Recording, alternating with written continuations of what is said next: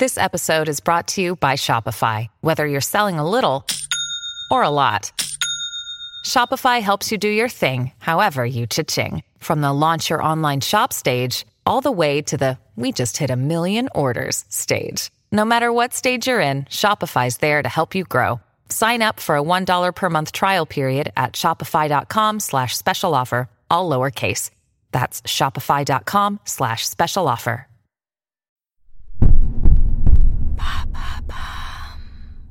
What is the door to hell? Thanks for asking. At 230 feet in diameter and 100 feet deep, it's fair to describe the Darvaza gas crater in Turkmenistan as colossal.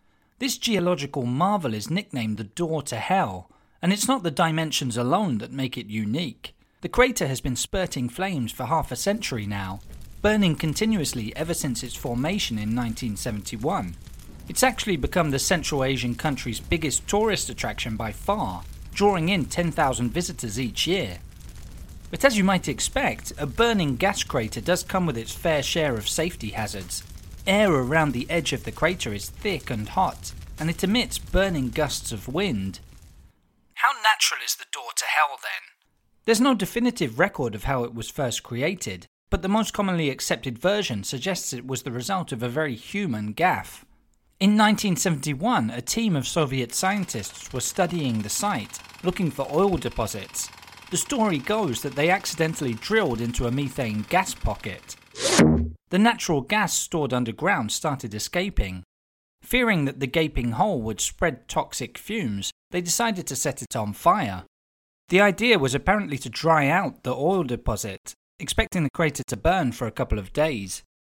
That clearly didn't go as expected though, as the fire has continued burning to this day. But that might be about to change. Why is that? This month, Turkmen President Gurbanguly Berdimuhamedov went on state television to announce he had decided to extinguish the door to hell.